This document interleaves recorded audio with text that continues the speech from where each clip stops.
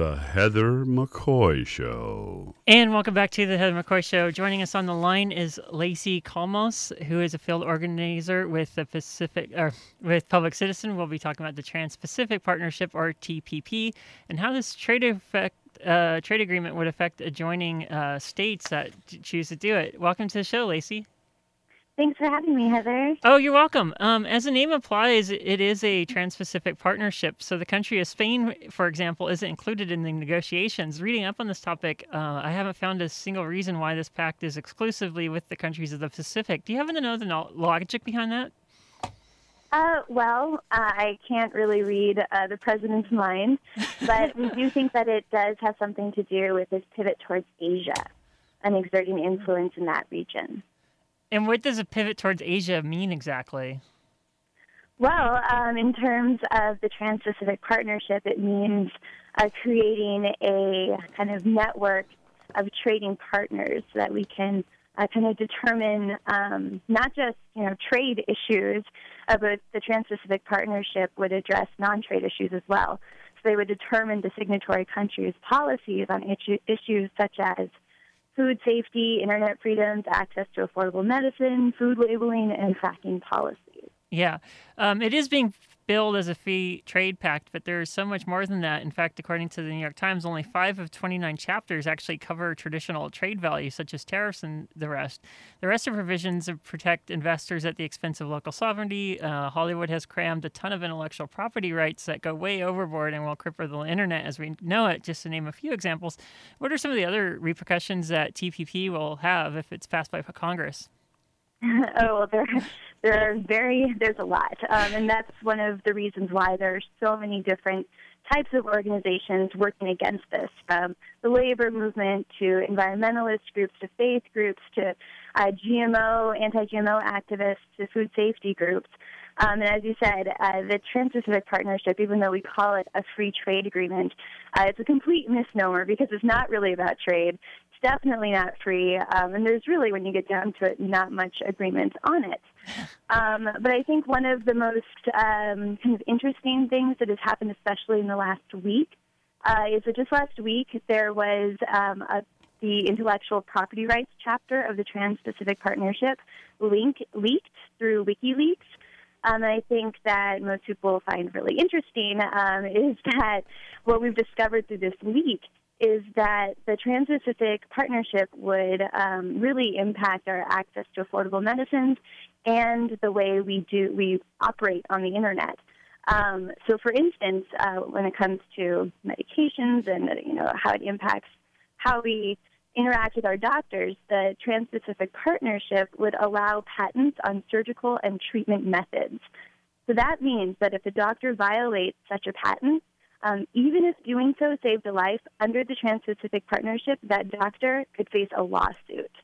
I always thought the procedures, as far as saving patients, I thought that was kind of a public domain thing where other doctors would teach doctors for the betterment of all mankind. Well, under the Trans-Pacific Partnership, that wouldn't really be the case. Oh, wow. Doctors would have to really second-guess themselves.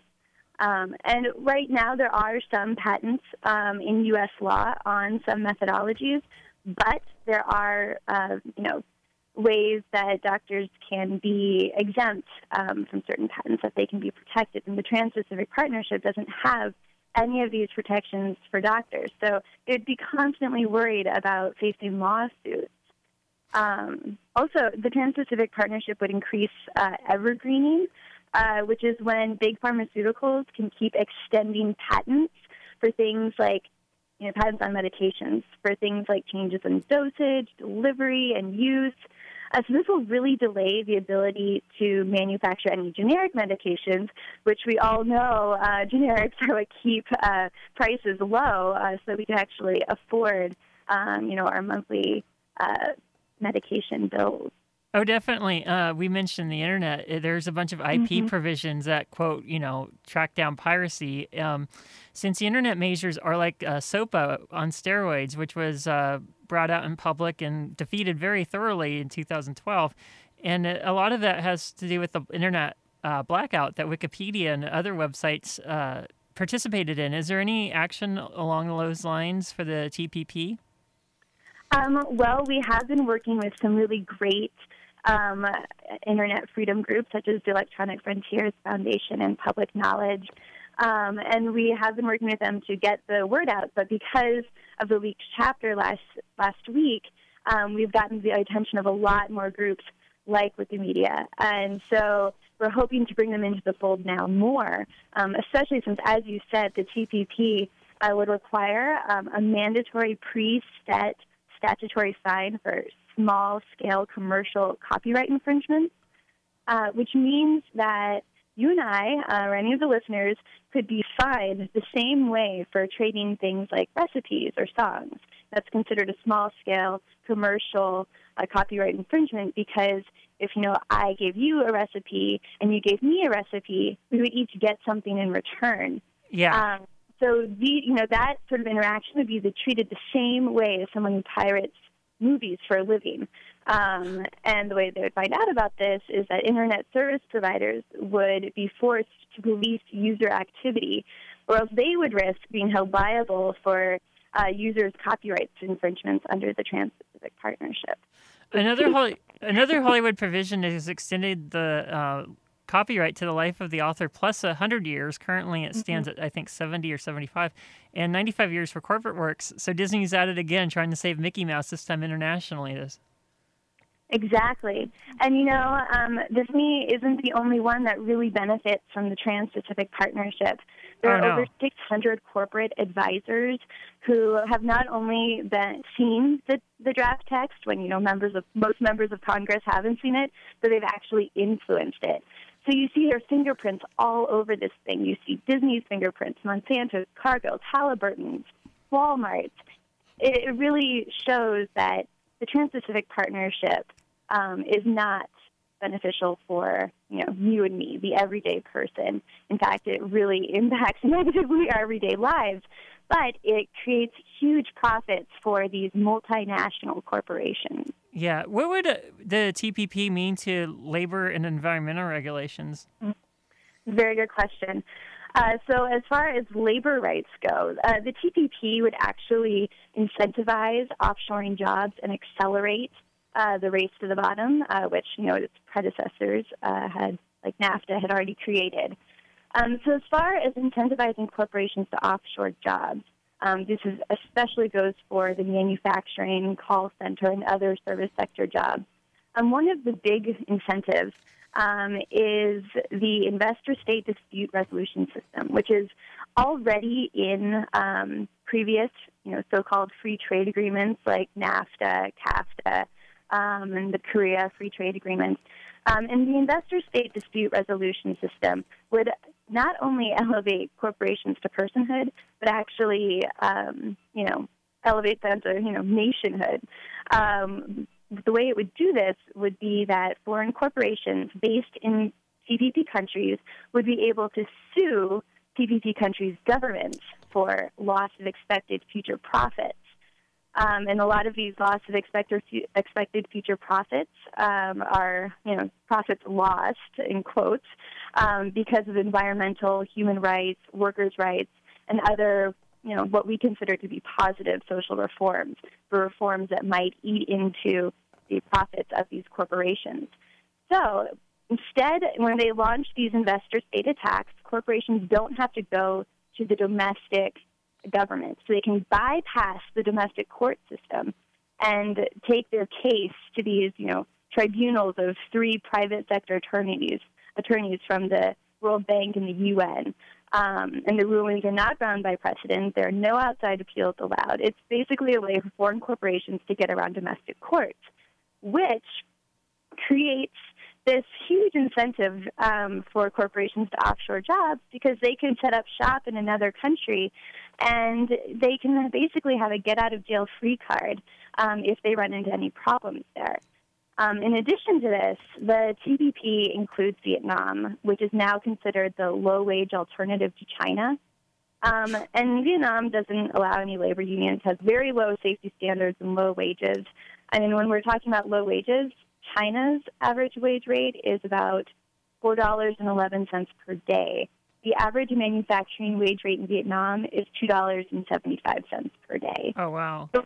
So why would a corporation spend any time negotiating with our labor unions here in the U.S.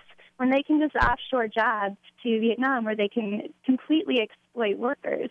And what gets me is that this isn't good for the workers in Vietnam or wherever the next low-wage alternative will be.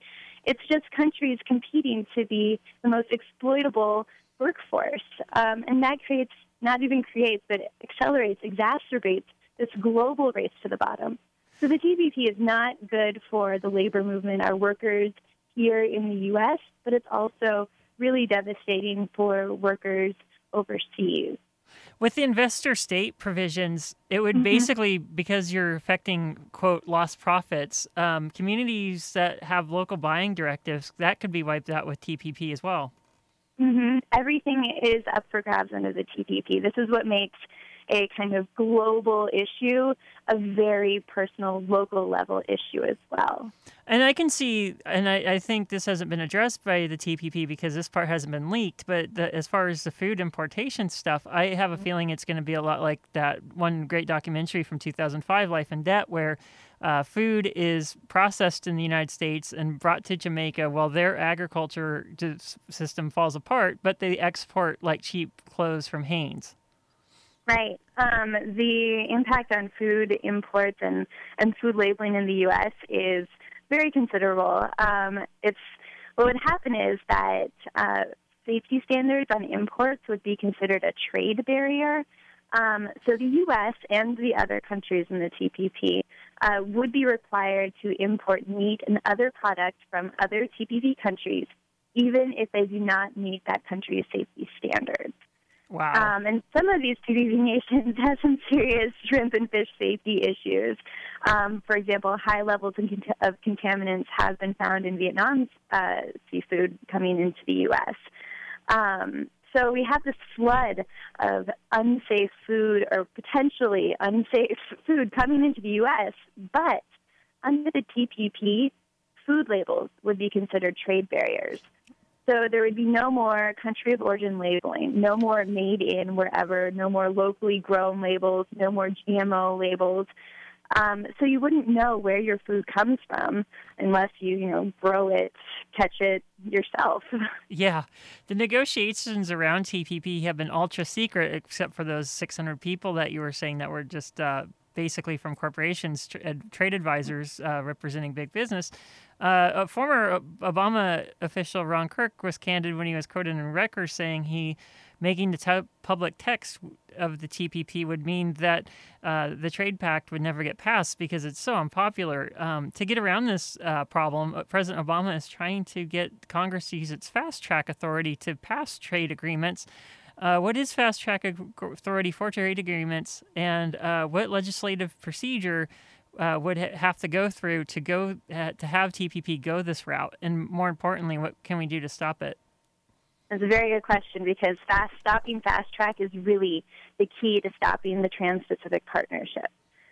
So fast track is also known as Trade Promotion Authority. It was established in Nixon in 1974, so it's completely outdated procedure to be using today.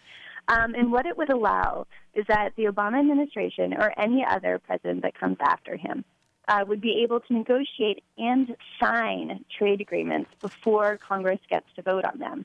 Then it would go in front of Congress, both the Senate and the House of Representatives, for a mandatory and expedited vote.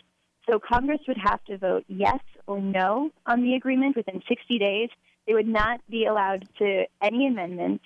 So if they would basically have to decide whether something that they maybe liked in the TPP was better than something they disliked in the TPP. So it becomes a very difficult situation for them. There would also be limited debate. So it completely changes the way that our Congress legislates. This is what would happen under fast track. And what they've been saying, those who are trying to push for fast track, is that we need the fast track in order to pass any trade agreements. But there have been over 500 trade agreements passed since 1974, and fast track has only been used for about 16 of them, and they're the worst ones, like NAFTA, the North American Free Trade Agreement, and the WTO, the World Trade Organization. Even as a candidate, Obama said that he would replace fast track and that Congress would play a strong and informed role in trade agreements. But now he wants fast track passed by the end of the year. It would also apply to TAFTA, the Transatlantic Free Trade Agreement, which is coming down the line. We've started negotiations between the U.S. and the EU.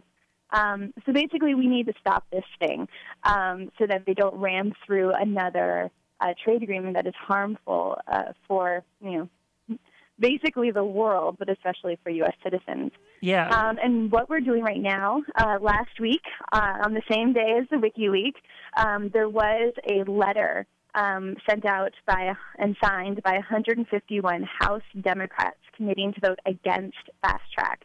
There was also another letter released last week with 23 Republicans who have signed on saying that they will commit to voting against fast track as well. What's the likelihood that that coalition's going to hold up under really heavy, intense White House pressure? Well, that's where the activists on the ground come in. We have to make sure, we have to keep talking to our representatives and say, look, you signed on to this letter. Thank you so much for looking out for my best interests. You're going to have a lot of people knocking at your door, and we want to make sure that you still vote no on Fast Track Trade Authority. And for those who didn't sign the letter, we also would like our activists in the field to contact them and say, look, this fast track is bad for our district. It's bad for me. It's bad for our country. So you need to make a public and strong commitment that you will vote no on fast track. And if you're wondering which representatives signed on to the agreement and which ones didn't, you can find that list as well as the letter language on exposethetpp.org. What I don't understand is that President Obama is in his lame duck term with no more campaign contributions to repay from big donors and corporations. Why is he pushing this in his final term? Honestly, I don't know, except for the fact that he's been working for this from the beginning. I would imagine that it would look pretty bad if he didn't get Fast Track Trade Authority, if he didn't get the TPP pushed through. It's one of his legacy items, and we want to make sure that isn't his legacy. Yeah, it's like the Bill Clinton and the Telecom Act 96. It's his legacy, but it's really a horrible one. The Electronic Frontier Foundation, you mentioned in the beginning of the interview, they recently released a statement saying it was concerned that they were being spied on their work to opposing the internet portion of TPP. This concern came from a New York Times article that had said that the government customers of the NSA included the U.S. Trade Office. Is your group at Public Citizen concerned of this spying as well? Yes, we do have some concern of that as well, but that's not going to get in the way of our work. Yeah, definitely. You have to just kind of press on and assume they're watching.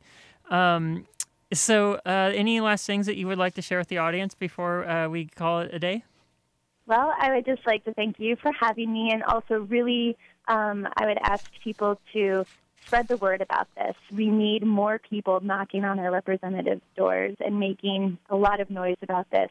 So if you go to www.exposethetpp.org, there's lots of more information as well as things you can do to take action. You can also check out Expose the TPP on our Facebook, Twitter, Tumblr, and Pinterest accounts. We'd love to hear from you. We'd love to have you help us spread the word and get involved in this fight. Lacey, thanks for being on the show. She's from Public Citizen. It can be found at citizen.org. And we'll keep us updated, won't you? Yes, I definitely will. Okay, this is the Heather McCoy Show.